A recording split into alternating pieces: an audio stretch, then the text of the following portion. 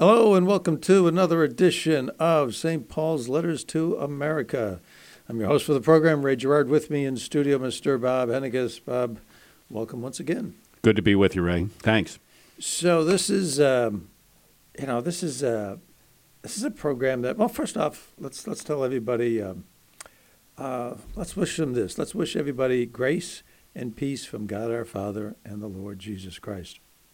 Now, is that the way St. Paul would start the program if he were alive today? Well, St. Paul wrote many letters starting that way.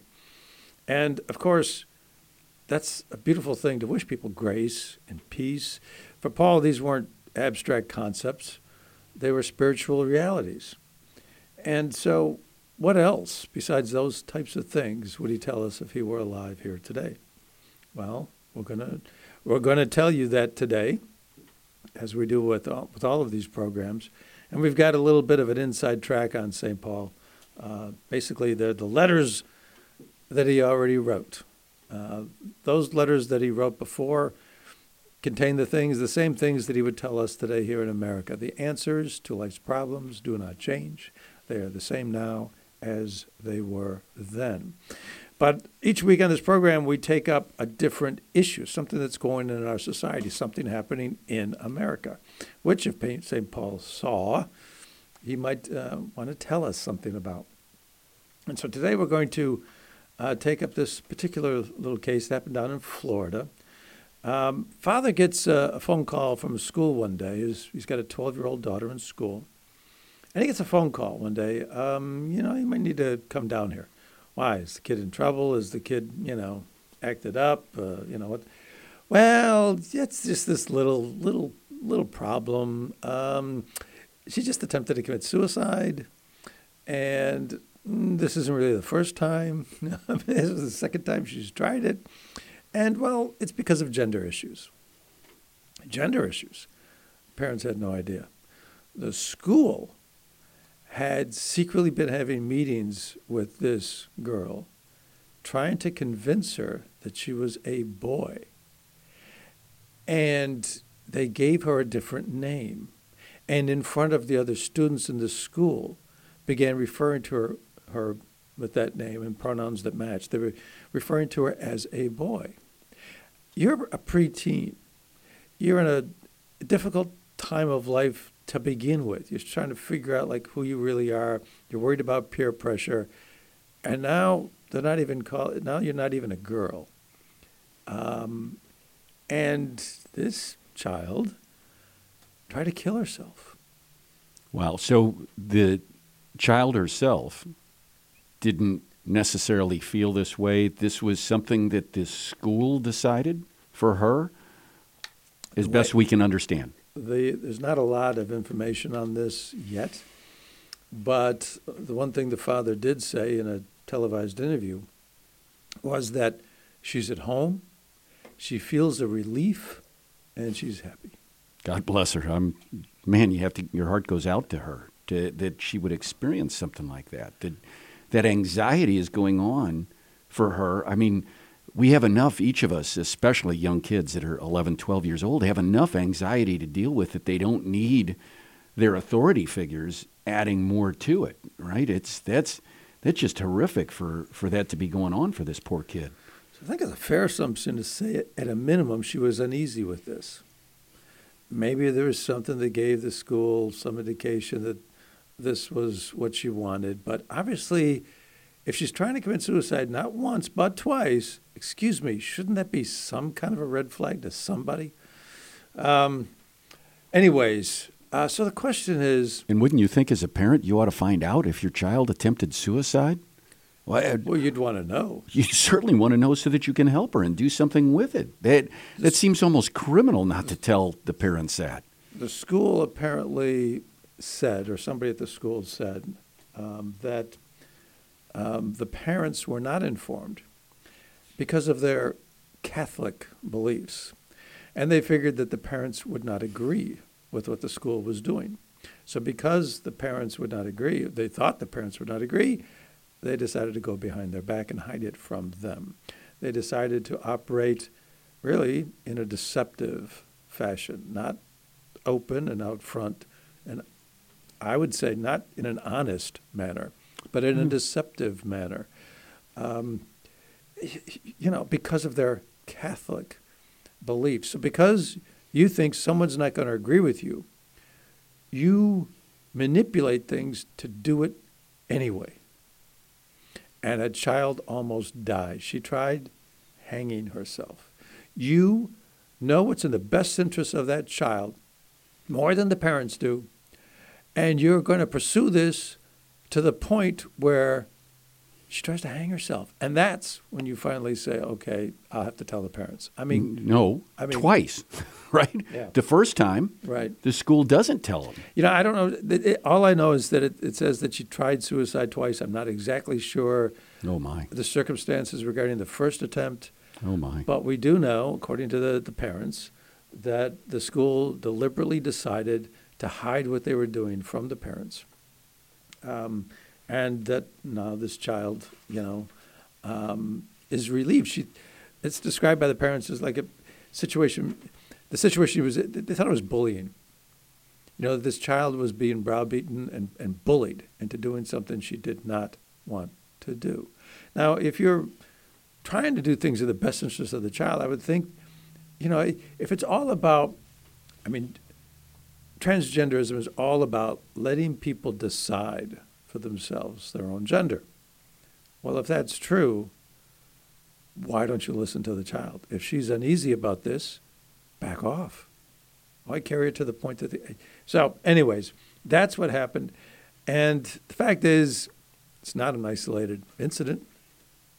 There are similar stories around the country of the same sort of thing happening.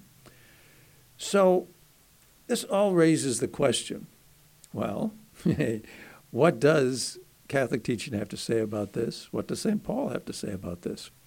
So we've got some words of St. Paul that we think would apply because they do express some interesting and very illuminating truths. And St. Paul wrote that a body is one, though it has many parts, and all of the parts of the body, though many, are one body.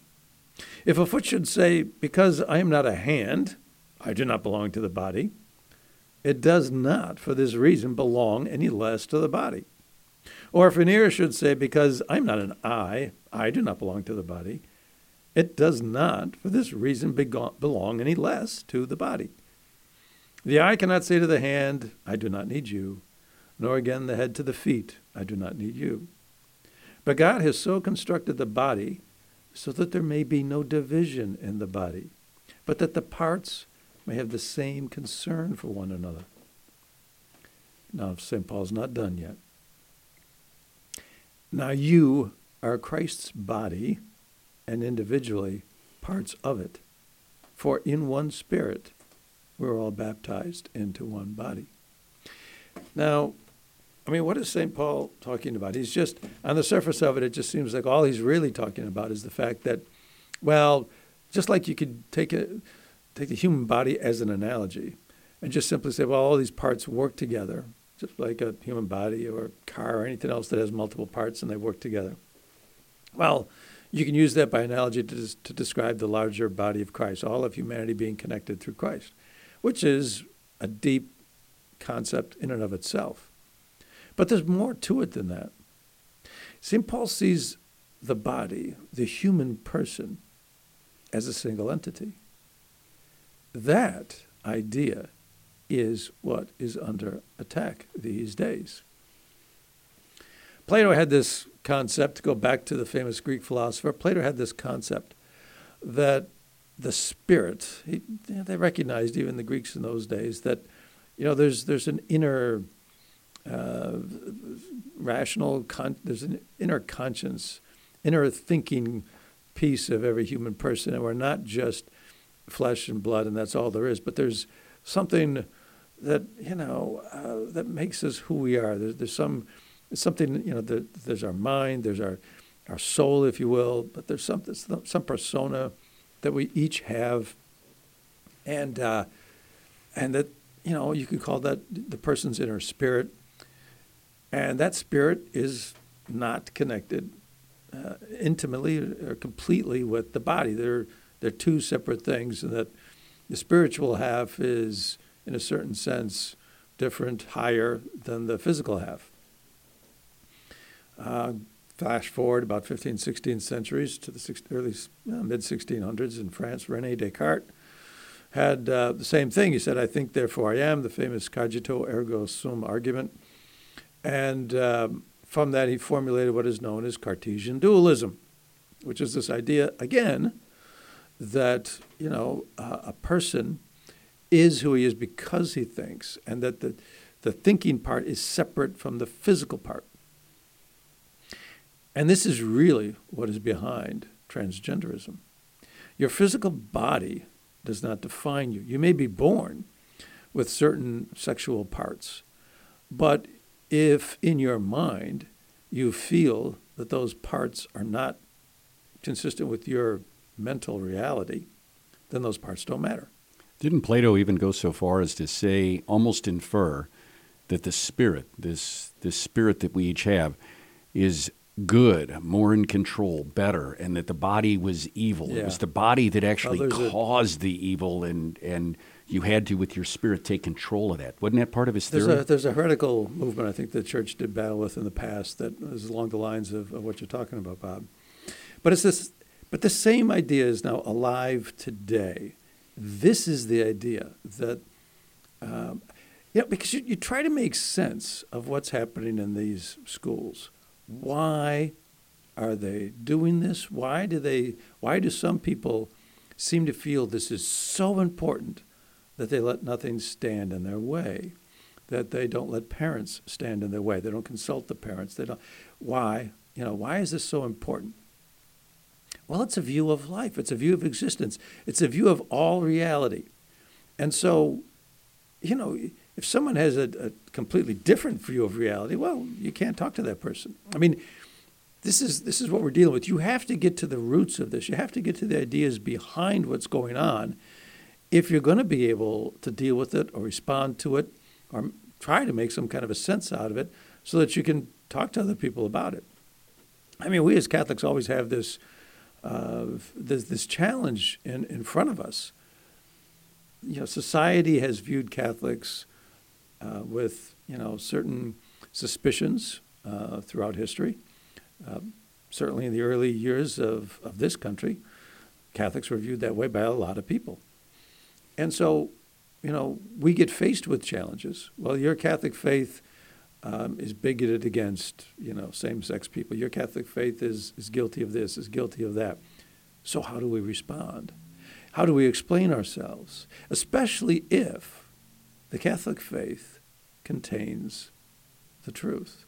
If we have the real truth, it's important for us to be able to explain it in contrast to other people's ideas. We have to understand those other ideas if we're going to be able to explain ours and understand the differences. And that's more than just a nice thing to do. It's actually an obligation. If we have the truth, then it is really important for us to help other people with that truth. So that's one question that we try to deal with here on this program is, do we have the truth? We don't take anything for granted. We'll hold things up to different viewpoints and see which one is correct.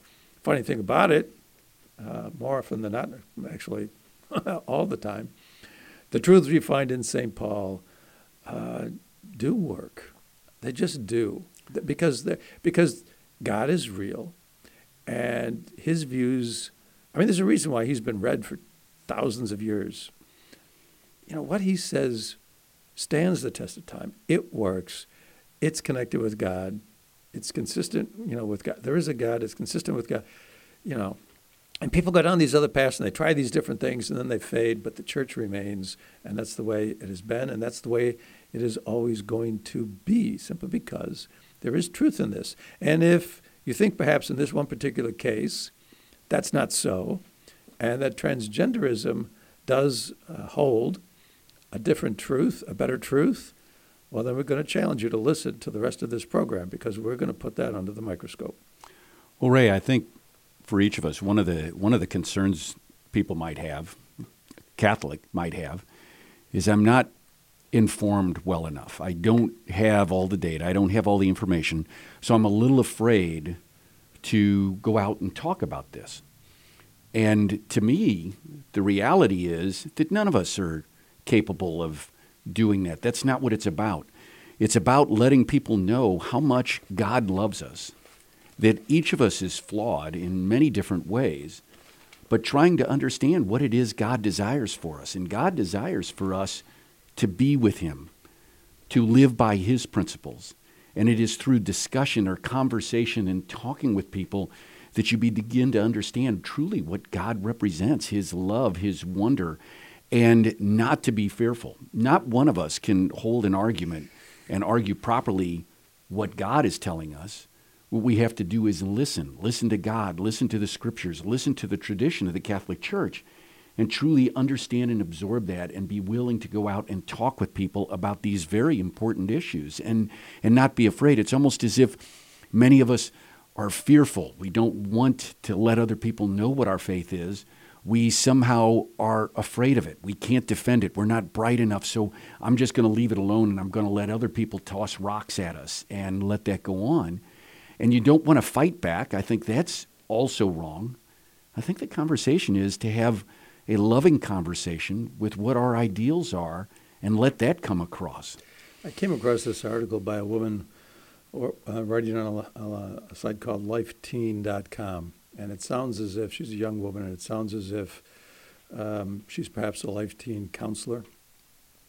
But when I read it, in preparing for this program, I felt that it really expressed what I was thinking. And she says, anytime, and she's writing about the title of her article, What the Catholic Church Wants the Transgender Community to Know. And she starts this way: anytime I write about topics like this, I get nervous. I get a pit in my stomach. And I worry that whoever reads it won't fully understand what I'm trying to say and that it comes from the best part of my heart. She continues, it comes from a place in my heart that only knows care and concern and love. It's the part that wants to welcome everyone with open arms. The part where my deepest desire is that no one would ever be turned away from a pew in a church. I wish that no one would be looked upon scornfully, or judged for the outside appearance with no regard for what matters most, who they are. And you can just feel the sincerity in these words.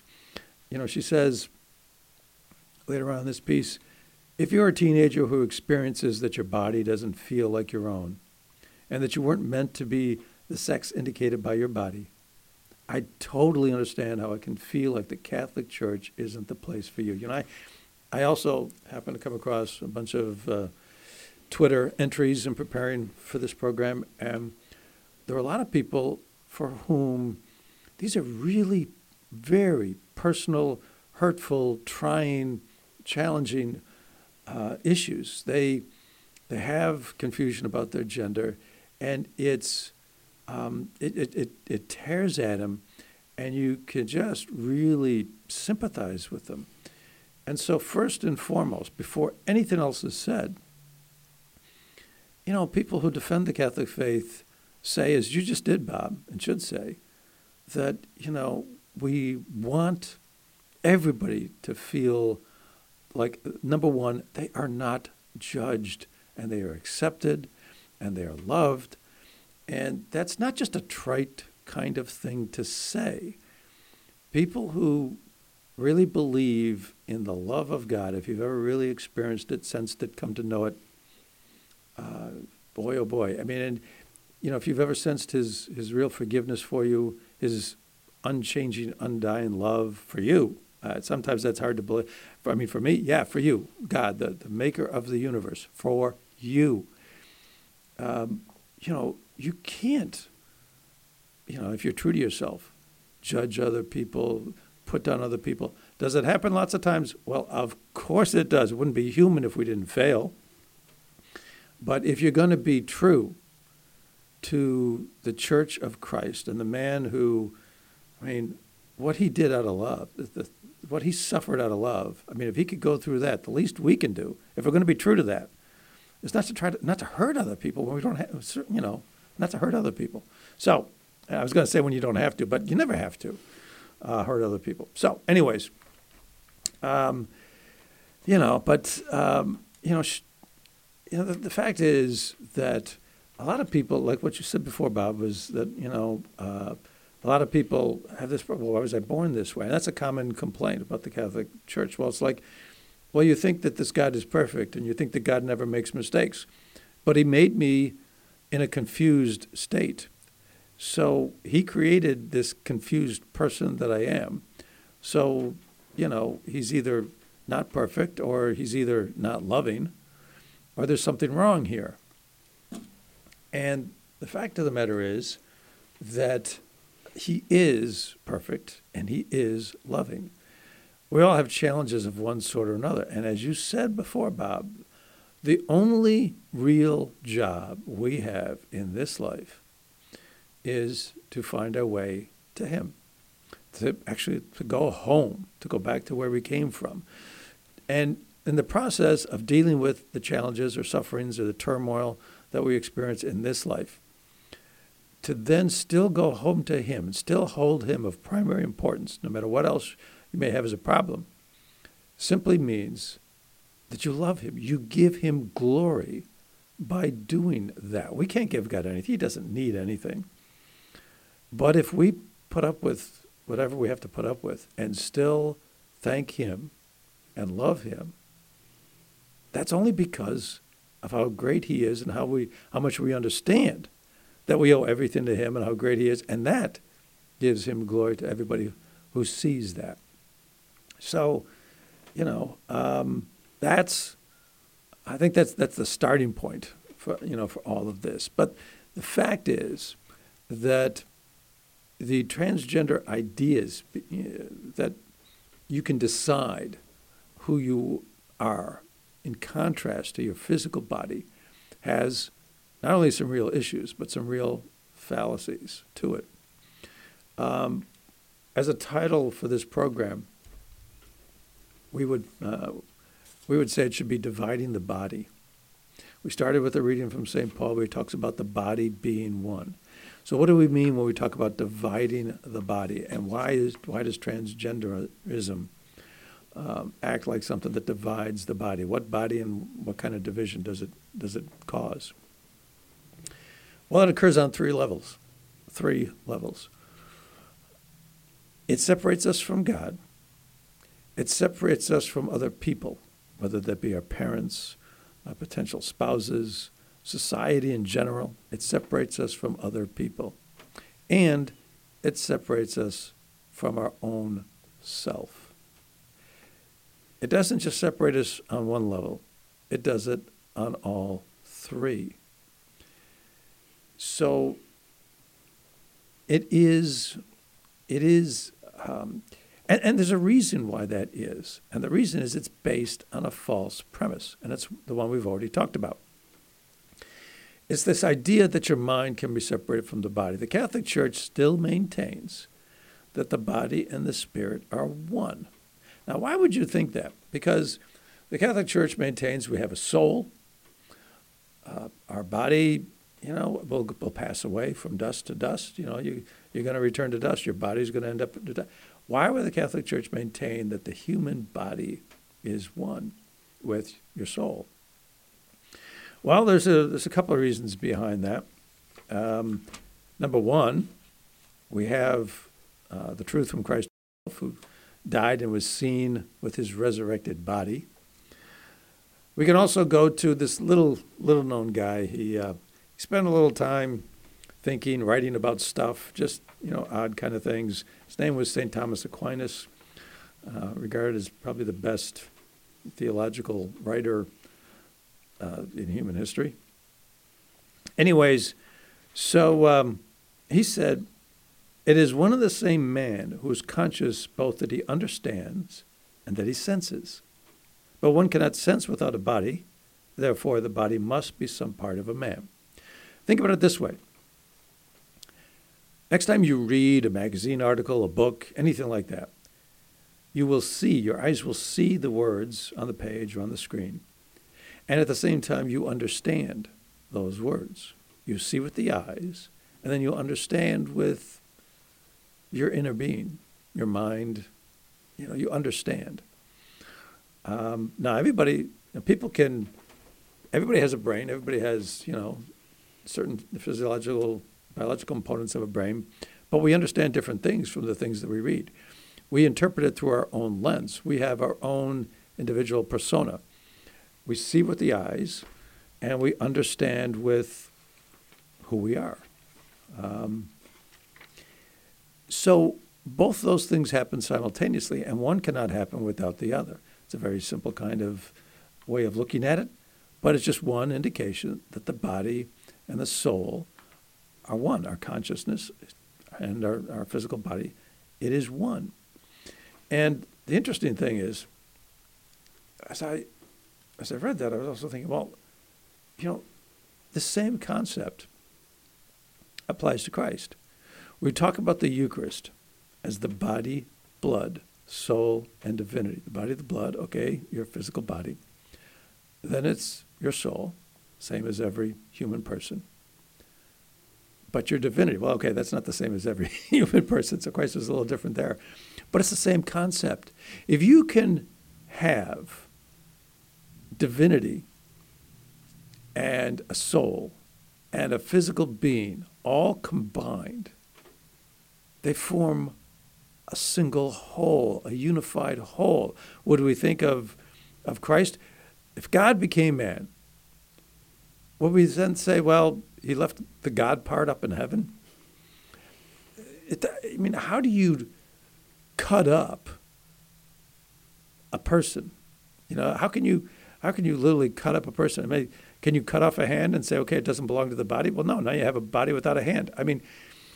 There's a beauty, there's a simplicity, and just the unconscious righteousness to this idea that there's unity as opposed to disunity. Just on a very basic level, it seems like, yeah, that makes more sense.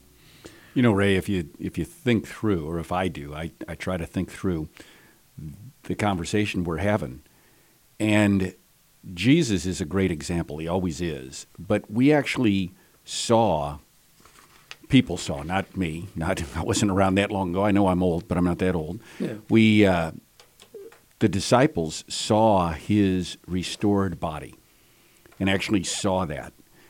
And we believe that this will happen for us. But I guess the point I want to make is our existing body, me sitting here right now, I have both a flawed body, and I have a flawed mind, and I have a flawed soul. But what we saw in Jesus was the perfection after the rising. Before, his body was frail like anyone else. It could be crucified and killed. It had these things that could happen to it. And yet, all of that was put back together, and his body after resurrection was beautiful and perfect and could not be harmed. And that's where we're headed. Not only our body to be transformed, but our mind and our soul to be transformed. And that's what we need to be with God, because he is perfect. And I think we somehow try to think or figure that we should be perfect now. Some people may make that assumption. In fact, I get a kick out of it. People are hearing that I'm going to be a deacon, and they ask me a question about the scriptures or about God. And I say, I don't know. And they said, that's not possible. You're going to be a deacon. You should know everything. Right. And I always want to make the comment, no, I am flawed. I am missing information. I'm missing capability. I am shy of what I should be. You're not an isolated single entity. You can rely, you can refer to the catechism, you can refer to other thinkers, other scholars in the church, other people who know the scripture. We operate best when we operate with other people. Absolutely, surrounded by other people to understand this, to talk with people. And I just don't think anyone should have the feeling that they have to be dependent on to shoulder the load and carry all of this. In fact, what St. Paul is telling us is that we together, if we can show people the love that Jesus has, that the Catholic Church has, even though we are mistake prone, even though we make mistakes, we together can help people understand that we can make it through gender dysfunction and all the other things that we suffer from. If you show kindness, if you are willing to love, not only people with whom you disagree, but people who hurt you, if you're willing to love them, then you demonstrate your belief that we're all one. We are all together. St. Paul says, these parts of the body have all the same concern for one another. Elsewhere in that same writing, he says, if one part of the body of Christ, the church, the people in the church, if one part suffers, then we all suffer. We feel that pain. We feel the pain of that other person. If we, as you say, Bob, have that kind of mindset, if we demonstrate love to somebody who is even, not only just who we disagree with, but who has hurt us, that shows them something, and that affects people and the reason why it affects people is because it triggers something maybe in the back of their mind. We are all one, and don't we all want to believe that we're all one? And most of the time we operate like we're not. But when somebody goes outside the norm and shows that they do, that they follow the example of Christ, that was his example, to love those who don't love you, then then you trigger all of that. We talk about triggers in this life. How about using love as a trigger? Anyways, but the idea starts with the problem with this starts with there's a separation from God in all of this. The idea that we can decide. I'm born a boy, but I feel like a woman, so I'm going to be. From now on, I am a woman. Well, you still have, the physical components of a man, even though you say otherwise, as if I can say something and then it's reality. I can say I'm a woman and boom, that becomes reality. Well, that's what God did in Genesis, and we're not God. So it's like trying to be like God, but the thing is, there's a pride involved in this. There is a refusal to acknowledge that you were born with certain physical components because God wanted you that way. God didn't make a mistake. God wanted you that way. If you say, no, that's wrong, you're saying, I get to decide more than the person, the being that created me, that gave me life. You're denying, in a way, that there is a God that gave you life. It really is nothing less than a denial of God. If you believe that there's a God, if you believe that your life came from God, and you were born with a certain physical structure, then you can't split the connection between that physical structure you were born with and the God who gave you life. So if you do insist that that's possible anyway, you are, in some measure, denying God. There's that pride in that we can decide this for ourselves. Now, there are people going to say, well, but that's just cruel. How about these people that have these difficult feelings and, they don't feel like the sex, the gender they were born with? How about those people? You're going to tell them that, I don't care what you feel. You're either a man or a woman, like it or not. That's just how you are, so just get used to it.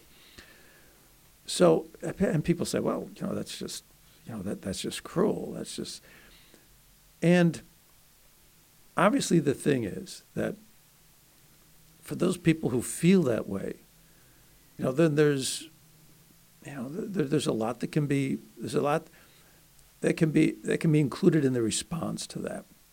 Part of it is psychological treatment, because a lot of these problems are psychological. Now, this is controversial, and a lot of people won't agree with this, but a lot of it is psychological, and there's a lot of science to back that up. Some states have taken to the, I think New Jersey, Massachusetts, and California have taken to the level where they have passed laws that make it illegal, Canada too, I believe, make it illegal for psychiatrists to provide treatment for people with gender dysphoria.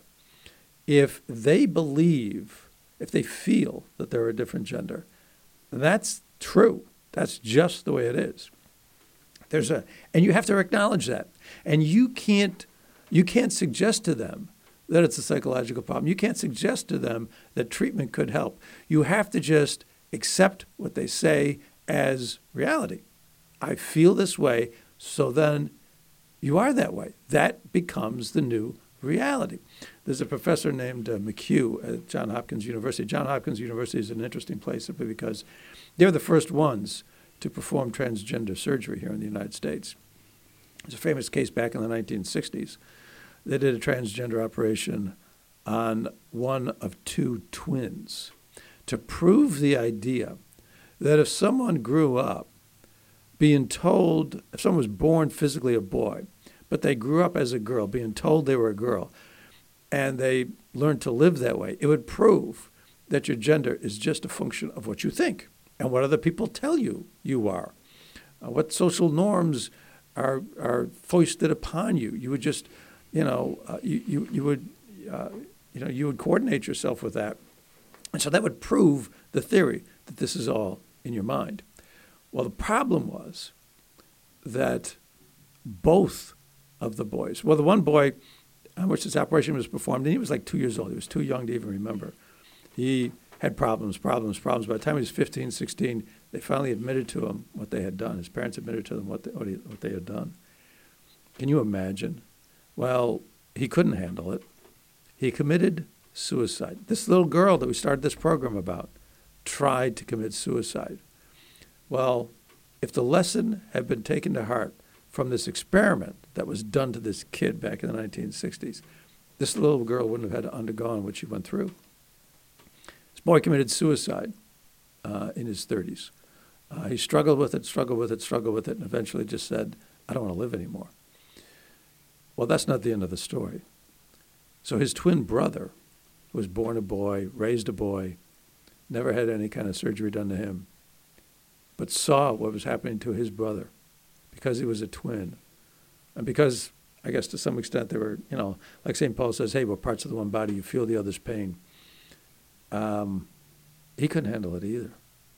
The idea that, your parents had done this to you? I don't know what kind of parents, if you feel like your parents aren't, why would they have done this to you? How much could they have loved you if you had done this to you? How much did they love me?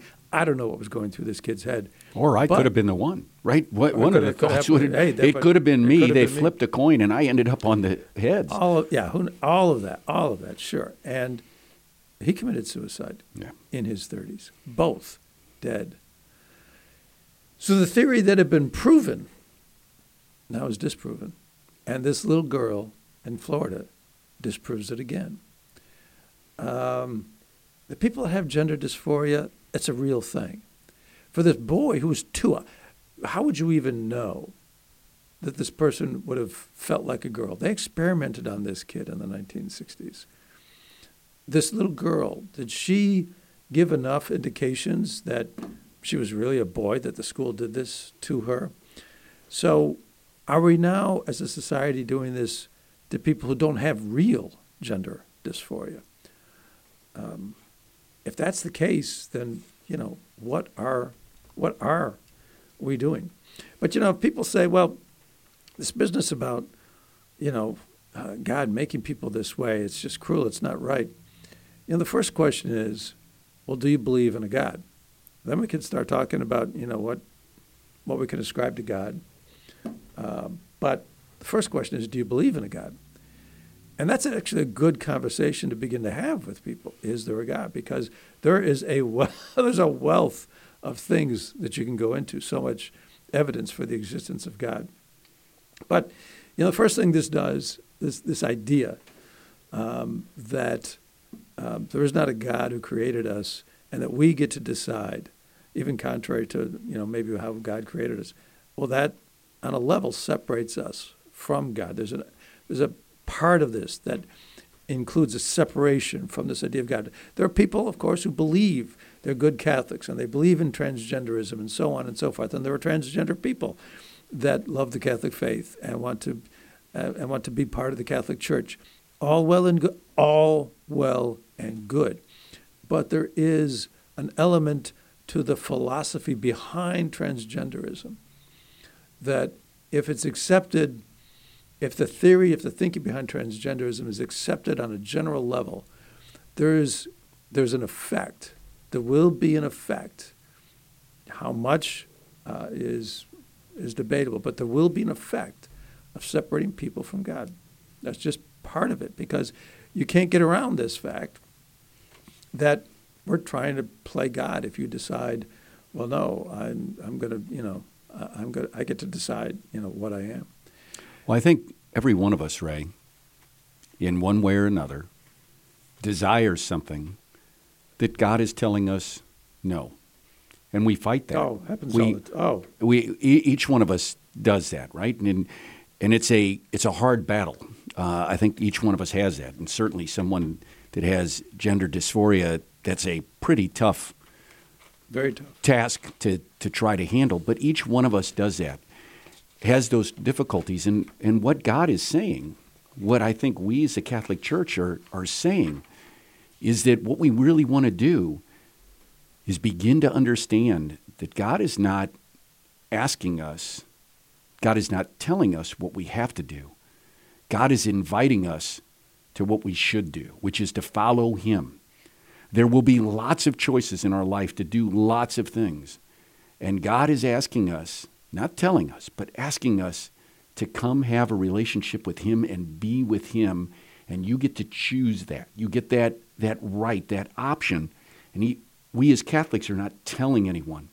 What we're doing is inviting people to a level with God, a higher level with God in heaven and the rest of eternity with God, by giving up what we want as human beings, that we desire greatly as human beings, to give up to be with God. And, for myself as a deacon that's going to be, hopefully I'm still in play, right, to be ordained here in a couple months. I don't know. They asked me for a character reference. There you go. I could be in trouble. I don't think it's going to work for you. Could be in trouble. But they're asking me as a single male to never have a sexual relationship with a woman. That's one of the things that they request of me, and that I am more than happy to agree to. Because if that's what God is asking me, to be a deacon, that's what I am willing to do. And I love God so much that I could give that up, that I could accept not having that relationship. And that's not something that I ever thought I'd say or desire or be willing to do, but it is something I desire to give up for God. Not what I want, but what God wants. And I am happy, and I would love and do love to give that up for Him, for my Lord and Savior. That's what God is asking each one of us. What is it that we want, that we are okay to give up to be with that, in that relationship with God? The desires that we have, and let go of those and follow Him, whatever it may be that we're called. I think that's a tough thing for most people to understand. We all think we get to decide everything. We're independent people. We get to decide everything. And what we get to do is we get to decide whether we want to be with God or not. And that's a tough choice. And that's what's being asked here. That's to trust God, that He truly gave you a gender when you were born, and to trust Him with that, as opposed to taking it away from a 12-year-old girl. Yeah. That happens. All what you're saying, Bob, is absolutely true. That happens all the time. We all have these desires of things that we want to do. And when they're against what God wants, then more often than not, if not all the time, we end up hurting ourselves or hurting other people. God only wants, what's best. And sometimes we want something different. There's, to go into the science of it, there was a couple of studies that were done, one at Vanderbilt University, another at London's Portman Clinic, about people who had transgender feelings. And they tracked these people who did not have medical or surgical treatment in response to these transgender feelings. And they found that at certain points in time, 70 to 80% of them spontaneously lost those feelings. About 25% did have persisting feelings, which of course differentiates those people. And those are the people that would have true gender dysphoria. But 70 to 80%. It's a fleeting thing. It comes and goes. 70 to 80%, Yeah. not for all, but for 70, in excess of 70% of the people. In 2011, there was a study done at the Karolinska Institute in Sweden. It was a long-term study. They tracked people for 30 years, 324 people. And these are people who did receive medical treatment. They had sex reassignment surgery. The study revealed that beginning about 10 years after having the surgery, they began to experience increasing mental difficulties, and their suicide mortality rose about 20-fold above the non-transgender population. It's a high suicide rate. You've got the story with the girl. She attempted this. The Reimers, they succeeded in doing it. Why is suicide something that happens to people who undergo this? Why do they want no longer to live? If there is something right about this, if there is truth in this, if it's good, and if it's the way it ought to be, then why do people not want to live anymore? It's got to cause you pause. It's got to cause us pause. So that's, another thing that was pointed out is, for example, supposing there's somebody that has anorexia.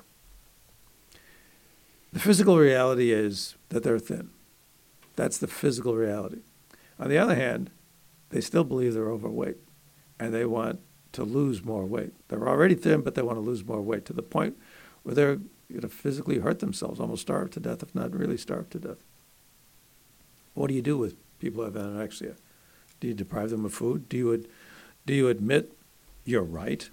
Your perception of reality is correct? Is that how we treat those people? What about the transabled? There are people who believe they should be disabled. There's a story, it's an article written in Canada. There's a guy cut off his arm with a power tool. He was not disabled. He wanted to live. He didn't feel comfortable with a fully functioning body, wanted to be disabled. A story of a woman who was perfectly healthy in her legs, but she persists in using leg braces and a wheelchair because she doesn't feel comfortable without them. There's a story from Scotland in the 1990s where two people had their legs amputated by a doctor because that's the way they felt. They felt they should be disabled. Science doesn't fully understand this yet. They think there's some evidence that it points to a neurological problem, that the neurological mapping in the body has some issue to it. But it just goes to show that the way you feel about something might not measure up to reality. Now, for the 25% of the people we talked about earlier who have true gender dysphoria, well, that's different. But for 70 to 80% of the people, the reality is different from the way they think about it. And they then can think about it differently if they're given time. Psychology as an industry is based on the idea that the way we think about things might be wrong, and that psychologists exist, the whole practice of psychology exists to help us think better. If that wasn't the case, there'd be no room for psychology, period. So to say a person thinks, his physical reality should be different than the actual physical reality is really against psychology. I mean, if you accept that, if you accept the principle behind that, You're denying psychology, the need for psychology, the basis for psychology as a whole. If everything we think then is our reality, there is no room for psychology. This is contra the science behind the whole practice of psychology. You get an idea here that this might not be aligned with the truth. If the transgender philosophy was aligned with the truth, we wouldn't have these problems. You wouldn't have the high suicide rate. You wouldn't have these other cases where this doesn't add up. You wouldn't think, we would think if someone says, well, I'm transabled and cut off my arm, and we lop off some perfectly good, arm or leg, we might think that's cruel. Well, why not? If you lop off, some private parts of a person's body, why is it okay to lop those off? There's it's a famous recent case of a transracial person. She was the head of the NAACP in Seattle, I believe. And then it was found out that she had 2 white parents. Well, she said, I feel black. Well, the transgender people don't accept that. There was a flurries of articles after the story came out. There were flurries of articles that came out saying, no, that's different. You can't say you feel like you're black, because that diminishes the life experiences, the actual sufferings that black people undergo. But of course, if she identifies as black, if she was thought by many to be black, she took, skin tanning type things and such, and she was able to fool people to thinking she was black, well, I'm sure she could face discrimination like any other black person. Why not? So these are basically she was denying her physical reality. Her physical reality was she was a white person, but she felt, in her mind, she felt black. But that's not accepted. So transracial people aren't accepted. Transabled people aren't accepted by the transgender community. But what's not true for them is true for the transgender. Intellectually, there's an inconsistency with this. Either what we think is accorded the status of reality, or it's not. How can that be true in some cases and not in others? So we haven't even gotten to, and I guess maybe we'll continue this the next time, but we haven't even gotten to a lot of the other topics that we were going to get into, how this separates us from ourselves, how it separates us from other people. We've touched on it in some ways, but we just don't have the time to continue this right now. That's always a problem. Not enough time. But anyways, as a Catholic, it is important to understand that what's involved in this is a splitting of the person, their body from their soul, their body from their physical body from what they think. And the reality is that our mind and our soul and our body, they are unified. There is a unity. There's a unity inside us, the various pieces that comprise us. There is an order. There's a unity, and there's a unity between us and other people, and there's a unity between us and God. That just makes more sense, and we'll continue this discussion on the next program. But that's as far as we can manage today. We hope that you found this provocative, insightful, interesting. And we hope you'll join us again. But until next time, we're going to leave you with a prayer. And as we always do, we ask our deacon-to-be, Mr. Bob Hennekes, to lead us in that. In the name of the Father, and of the Son, and the Holy Spirit, amen. Heavenly Father, we ask you to be with us, to allow us to listen to you, to listen to your word, to listen to the scripture that we have, to listen to your prophets, and just listen to you. Sometimes we're dazed and confused. We don't know where to turn. We don't know what to do. We don't understand. Allow us always to know that you do. You know. And if we could just open our minds and our heart and our soul to you and what you desire, we would be so much better off. We could be in communion with you. Allow us to always realize that we are mistake-prone people, both in our heart and in our mind and in our soul. Allow us truly to just trust you, that you will take us to the right place. You will give us the right thoughts. You will lead us in the right way. And allow us always to love you and trust in you and follow what your Son, Jesus Christ, taught us. And it is in his name, Jesus Christ, the risen Savior, that we pray. Amen. Amen. In the name of the Father, and of the Son, and of the Holy Spirit. Amen. Thank you for listening. Until next time, God bless.